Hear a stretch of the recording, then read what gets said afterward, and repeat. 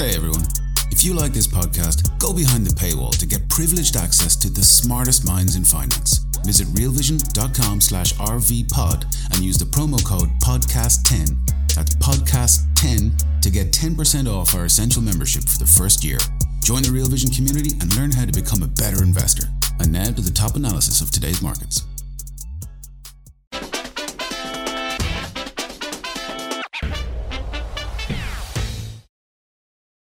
What do we need to know about China? Welcome to the Real Vision Daily Briefing. It's Monday, April 10, 2023. I'm Ash Bennington. I'm joined today by Liqian Ren, Director of Modern Alpha at WisdomTree. Welcome, Liqian. Thank you, Ash. Well, I teased it a bit at the top of the show. You focus on emerging markets, especially China and India. Where are we right now? I think China and India are still going to be the fastest growing emerging markets in the next couple of years. And it's going to put it in the geopolitical terms. India is actually interesting because India now can take a cover for US-China competition.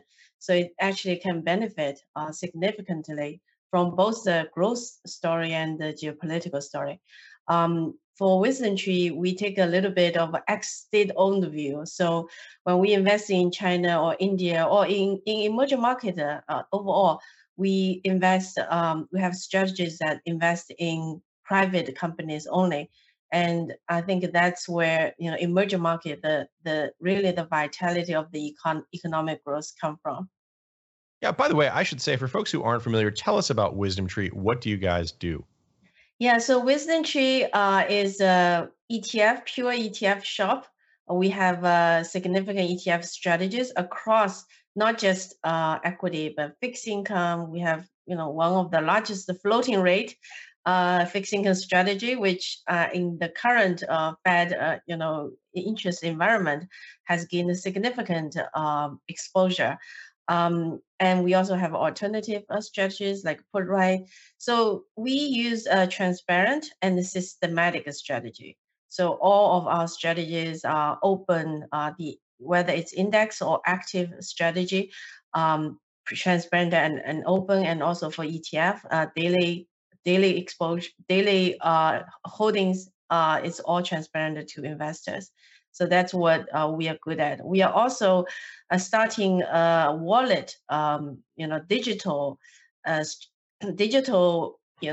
strategies for people for retail investors who are much more interested in the whole solution instead of just single ETFs.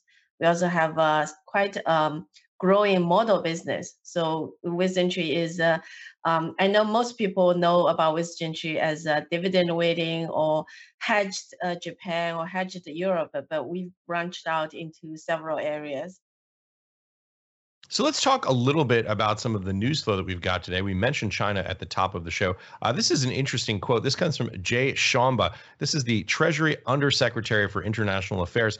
Recently, actually, earlier this afternoon, late morning, I believe with David Weston on Bloomberg, quote, "We occasionally have issues with different economic policies in China, and we will always defend U.S. economic interests as well." Always a pretty standard statement there. But we will not in any way be trying to separate these two economies entirely. This is neither practical nor in our interest. A surprisingly strong statement from the Secretary, or the Undersecretary, I should say, of Treasury for International Affairs, Jay Shamba. What are your thoughts on that quote? I think U.S.-China relationship is unlikely to get significantly better. But on the other hand, at the end of today, when a lot of people might paying attention, there's a military exercise of China in Taiwan Strait. But at the end of today, several big issues now are behind us. One of the really big issues was China, U.S. House Speaker meeting with President of Republic of China or Taiwan or whichever President Tsai Ing-wen. Now that is behind us. So actually, in the next couple months, we are actually likely to see a little bit warmer up of China-U.S. relationship. Particularly, there's a chance of President Xi visiting U.S. There's also, I think, both sides are talking for potential high-level U.S. official visits to China. So I think in the next couple of days, you will see the language started to toward a little bit more constructive. So I'm not surprised that the statement. On the other hand, the background is the same. U.S. China are in a very intense competition. So if it looks good, always keep in mind, the next negative news could hit, not in the near on the horizon. So in terms of risk, I wouldn't read this as a significant U.S.-China relationship getting better, but it will be slightly better than the last couple of months. Yeah, and certainly a contrast from the prior administration. You mentioned what's happening in the Taiwan Strait. For those who don't know, it's an area. It's about 100 and a little over 100 miles in width that separates the People's Republic of China from Taiwan. Obviously, a significant strategic location. I believe we also have some senior French lawmakers visiting Taiwan today. What are your thoughts about that, particularly in relationship to the European Union's relationship with China? I'm not very familiar with European politics, but I think President of France just visited China, and he was in the news a lot after he mentioned that he wants to reduce some dependency on the U.S. Actually, he also said before that European Union wants to reduce dependency on China. I think the geopolitical background is that every country right now wants to have some independence, reduce some dependence. So even U.S. Wants to reduce some dependence on Europe. Same thing for Europe as well. In terms of Taiwan Strait, I think in the narrowest areas, it's only 3-4 miles away from China, East Coast, where 80% of China's people and economy lives. So I think probably a typical American couldn't quite fathom how close Taiwan is to China's main population center.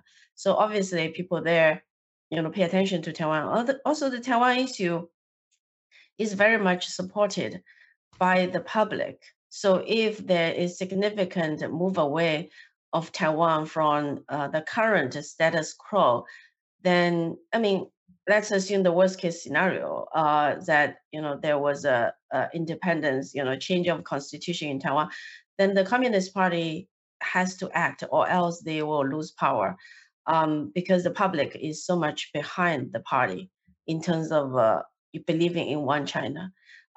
So of course, what is that one China? Everybody have their own interpretation, right? So there's Taiwan's official name is Republic of China, and China's official name is People's Republic of China. So which China, we're talking about? But I think in Taiwan, the risk has longer term risk has increased because China's political future is a little bit uncertain, and also U.S. The competition of U.S. and China, how it's going to play out is also uncertain. So over long run, the risk is a little bit increased. But I think from the social media, it's probably too much of the immediate images. I think after today, things will quiet down a little bit. There is an election in Taiwan in January next year, the 2024 election. They run the same cycle as the US every 4 years. So, domestically, there will be a lot of attention paid on in terms of which party. The current party is a little bit more pro-independence than the opposition party. So it will be very interesting what the Taiwanese people want in terms of in this such a situation. I don't see a significant war risk. That's what I tell my clients as well. Last year when Speaker Pelosi went to China, I think on the other hand, every country has public opinion, right? So every president has to say something to appease the local public, and that's true for China's party as well. So I think if you view that way, then you'll be a little bit feel better in terms of the situation in Taiwan. We're going to take a quick break and be right back with more of the day's top analysis on the Real Vision Daily Briefing. I think we all know by now, things are pretty fucked out there, for most of us. You see, whether it's currency debasement, rising real estate prices, or wages that never go up, it's really hard. And one of the most popular things we ever did was that series How to Unfuck Your Future. So we're going to do it again. March 11th, March 22nd. We'll discuss the problems at hand, no holds barred, and then we'll give you all the tips you need to unfuck your future. It just costs $1 to join Real Vision. To get access to all of this content, go to realvision.com/the future. I'll see you there. Let's unfuck your future together.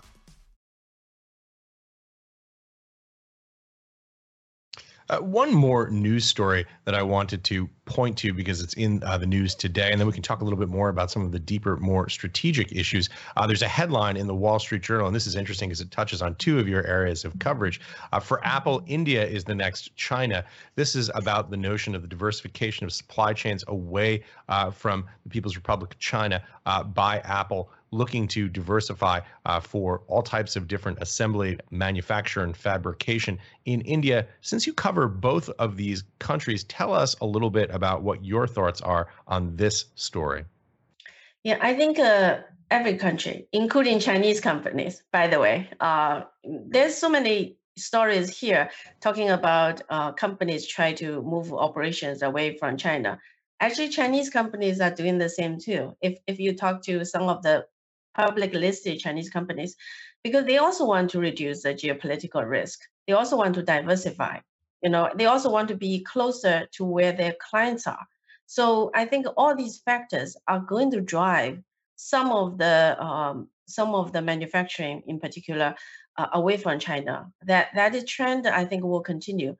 In particular, if India is able to grow its market, its economy significantly, so this will be not surprising.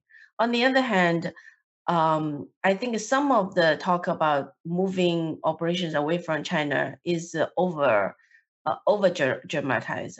China also has significant advantage in retaining manufacturing onshore, and just yesterday, Tesla is opening another mega factory in Shanghai.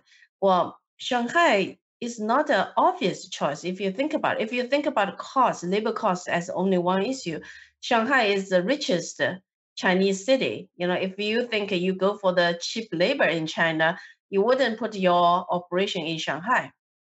But they chose to set up the operation in Shanghai, mainly because China also have a pretty good transportation, supply chain requires a lot of coordination closer to materials. So all those makes the total cost of producing in China still quite competitive for a significant number of high-end operations. Apple's move away from China is ongoing, but if you look at the higher end iPhones, they are still produced in China because currently China has a labor force which is more educated than India, and also significant advantage of logistics in China.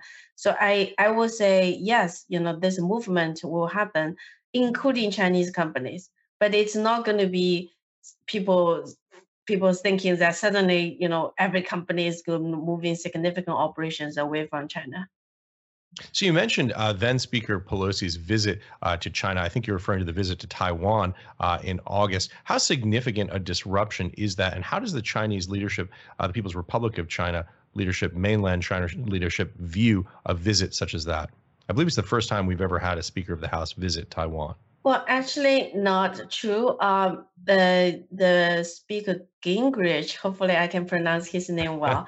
He also visited. So this is back in the 1990s. But it's been some 25 years or so.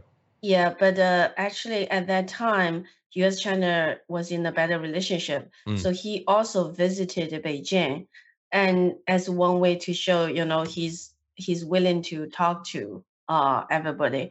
So if you use that as a comparison, indeed, the relationship of U.S.-China has deteriorated from more than 20 years ago. So that is everybody should acknowledge the current relationship is at the low end of U.S.-China relationship in the last 50 years. So let's talk a little bit about some of the more strategic topics that you cover in your analysis. One of which is the idea of global oil supplies being denominated in Chinese yuan rather than in simply U.S. dollars. Much talk around Russia, Saudi Arabia, and China on these fronts. Give us the overview of what's happening there. Yeah, so I think there's been so much talk, right, about U.S.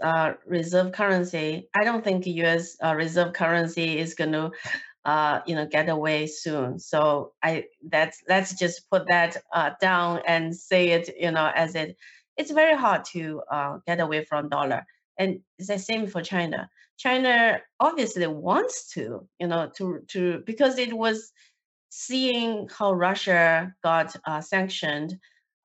It's now very feeling the urgency of try to get some, dollar, some of the operations payments away from the dollar. So you're seeing that the central government is not, buying as much as treasuries. But if you look at Chinese banks, they're still buying significant treasuries. So that's one thing.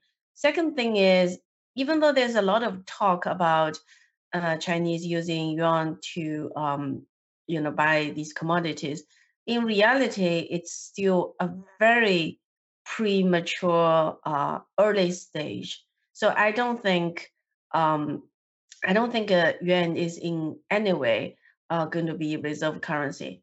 But that said, we have to also acknowledge that China's central bank has been pretty good in managing Chinese currency. It is definitely one of the lowest volatility currencies among the emerging market. It's a low volatility currency. It's also where it's being increasingly being used, that's what China wanted, and China can claim victory. In some way, let's look at this way: the U.S. dollar right now 50%. Even if it goes to less than 50%.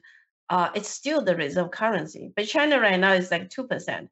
If it gets to 4, 5, 6%, it's a victory. It's a kind of progress for Chinese currency as well. And I think they will be able to make some progress to make the Chinese yuan a little bit more usable particularly for the emerging market economies. So let's talk. I wanted to get to a clip in just a second because we're talking about exactly this on Real Vision. But first, you mentioned the Chinese currency. Talk a little bit about the two different rates, CNY RMB on the one hand and CHN, the so-called offshore yuan rate. Talk a little bit about what those two rates represent. Yeah, so that's the thing. Chinese currency is not easy. There's a capital control. So the government use the offshore currency market in Hong Kong. That's where the offshore Chinese currency is traded, and then you also have the onshore Chinese currency. They are usually very close. The government manages this spread pretty tightly. So I think one has to give credit that the People's Bank of China has done a very good job in terms of managing the currency volatility.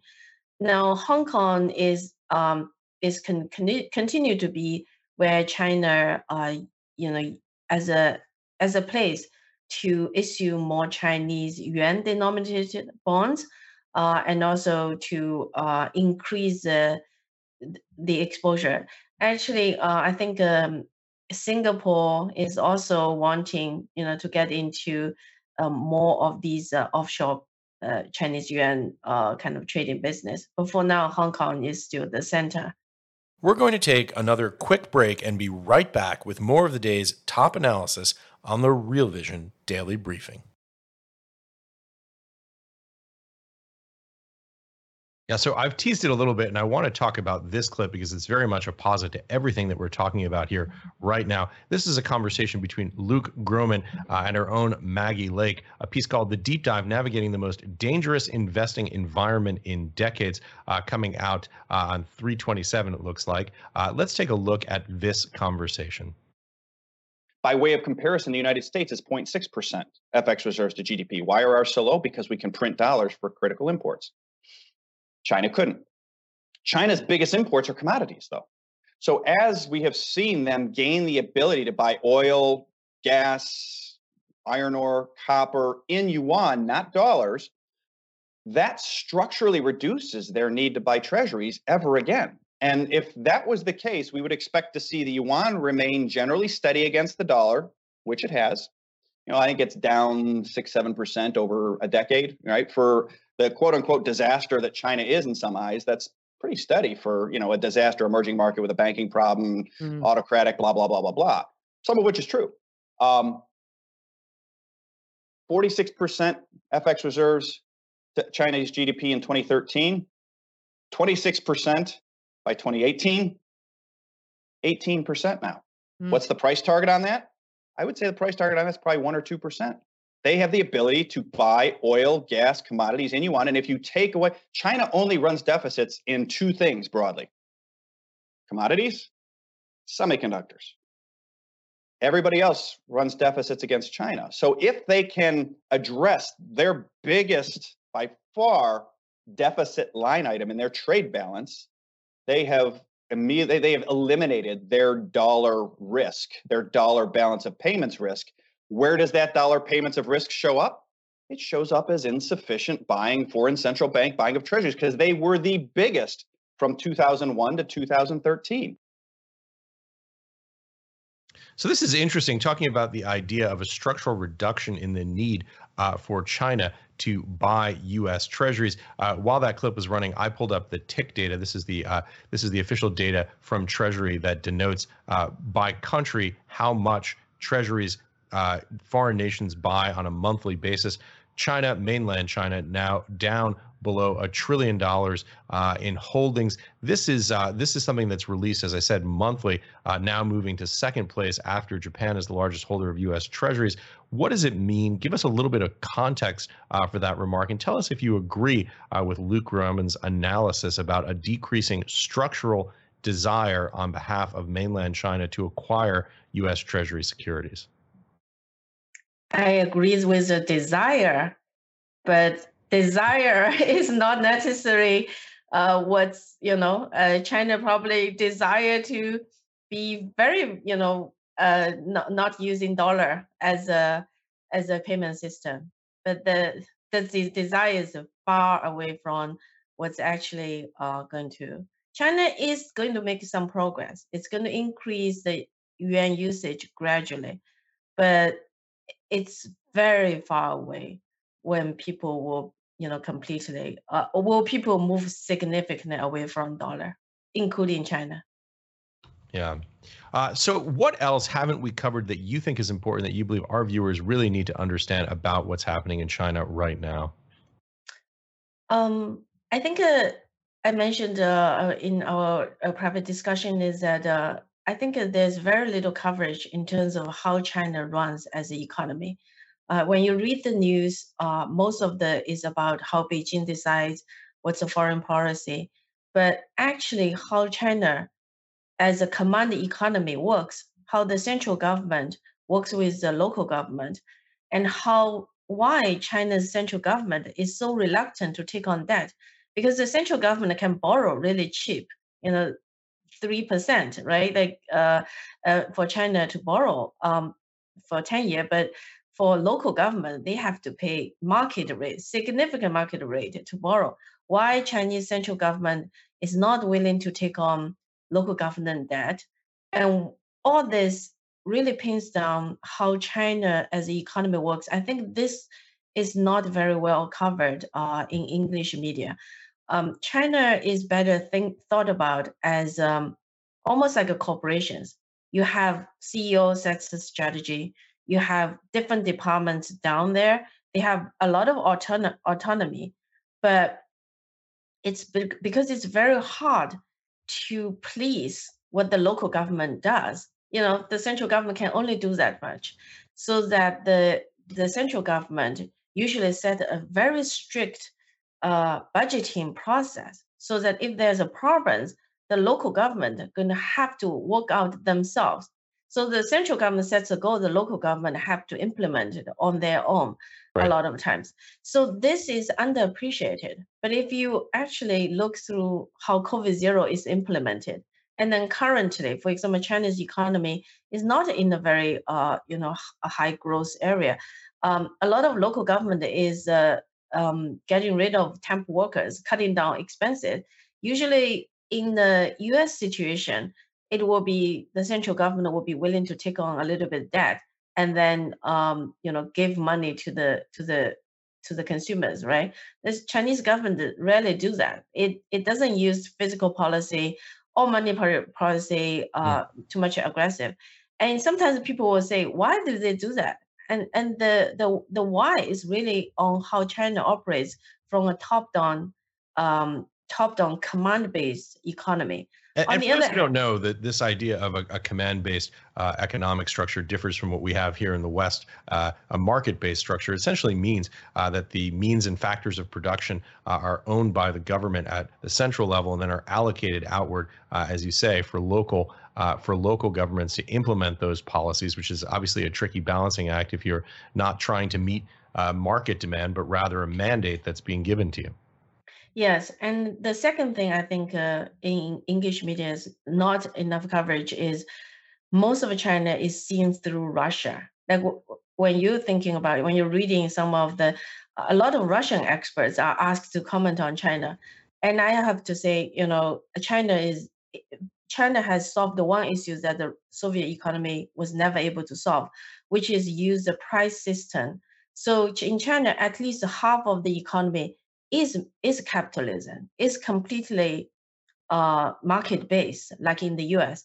In many ways, China is more capitalist. So, for example, the government, if there's a dispute between the people and the company, the government for many times sides with the companies more than with the people. So this is a very unique structure of China. On one hand, you have a command-based economy.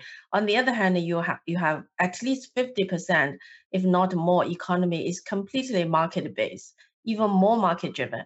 So I think to understand how things work in China, you really need to have a unique perspective on China, not just seeing China through the Russian or Eastern European lens when people think about the socialism.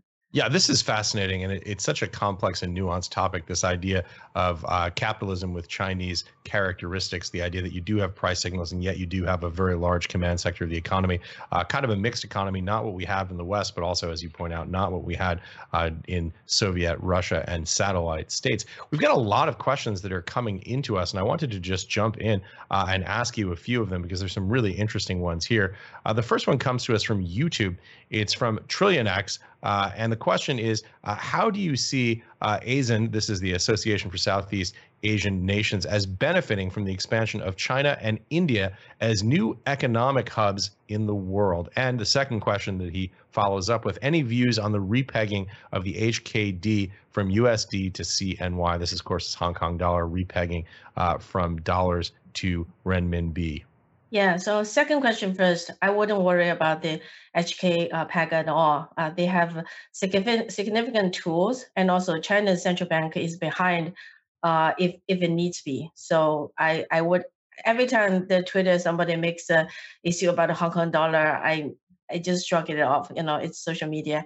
I wouldn't worry. On the second question, on the first question, most of the movement away from China, the first mover is towards Southeast Asia, not necessarily India, mainly because culturally, it's just easier for a typical Chinese entrepreneur to move toward there. But India can also benefit because a lot of Western firms is considering India as an option.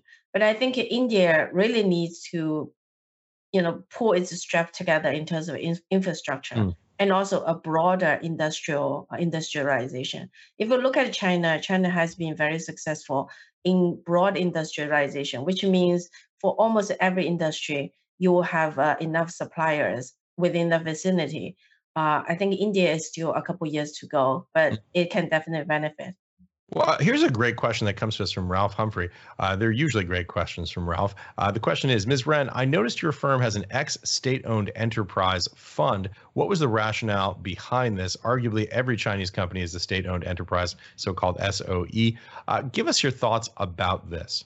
First, WisdomTree, and full credit to my boss, Jeremy. He was the one who started this idea. We are not just for China. So we found that the whole emerging market, not just China, but India, China, Brazil, every country, the private businesses are where the growth and profitability growth came from. Now, I can comment on China, and I personally grew up in Zhejiang, where, for people who are familiar, is where Alibaba is based on. Zhejiang is a very unique province. Essentially, pretty much all Zhejiang's economy, I would say 80% is a private business. So if for the whole China, it's about 50 to 60%, but Zhejiang is significant, closer to 80% the economy is private based.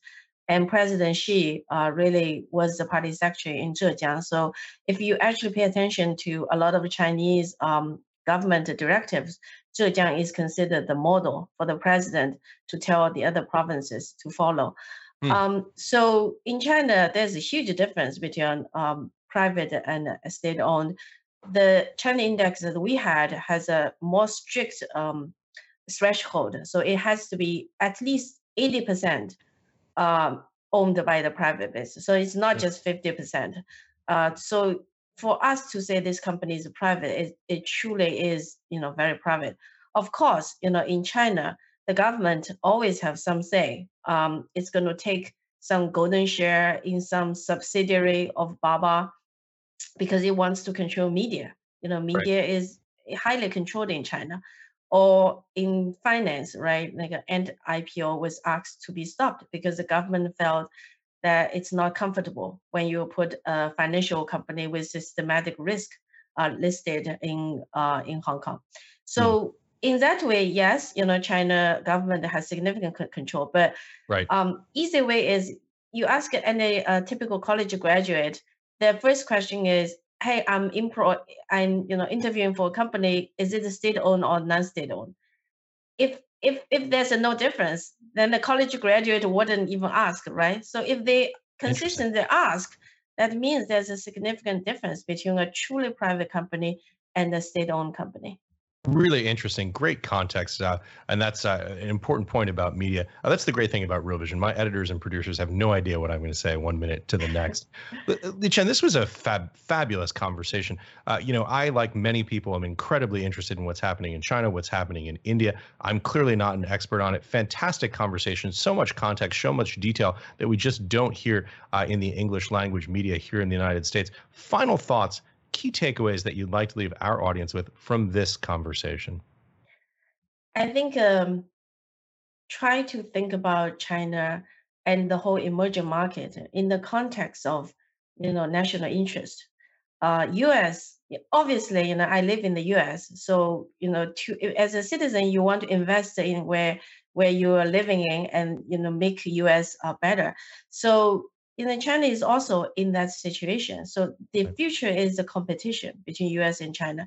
So not necessarily war, even though the war is, a lot of things are on the media. So in the end, what makes companies successful is to make, for example, be able to invest in U.S. Be able to produce, things well. And there are a few areas, we could learn where China has done well, and a few areas that China has, not done well. So I think in the end, it's a U.S.-China competition. It's not necessarily a war. Li-Chen, thank you once again for joining us. I hope you can come back and do this again with us soon. Thank you. No, thank you so much. I really enjoyed. Thanks for watching Real Vision Daily Briefing. We'll be back tomorrow at 4 p.m. See you then.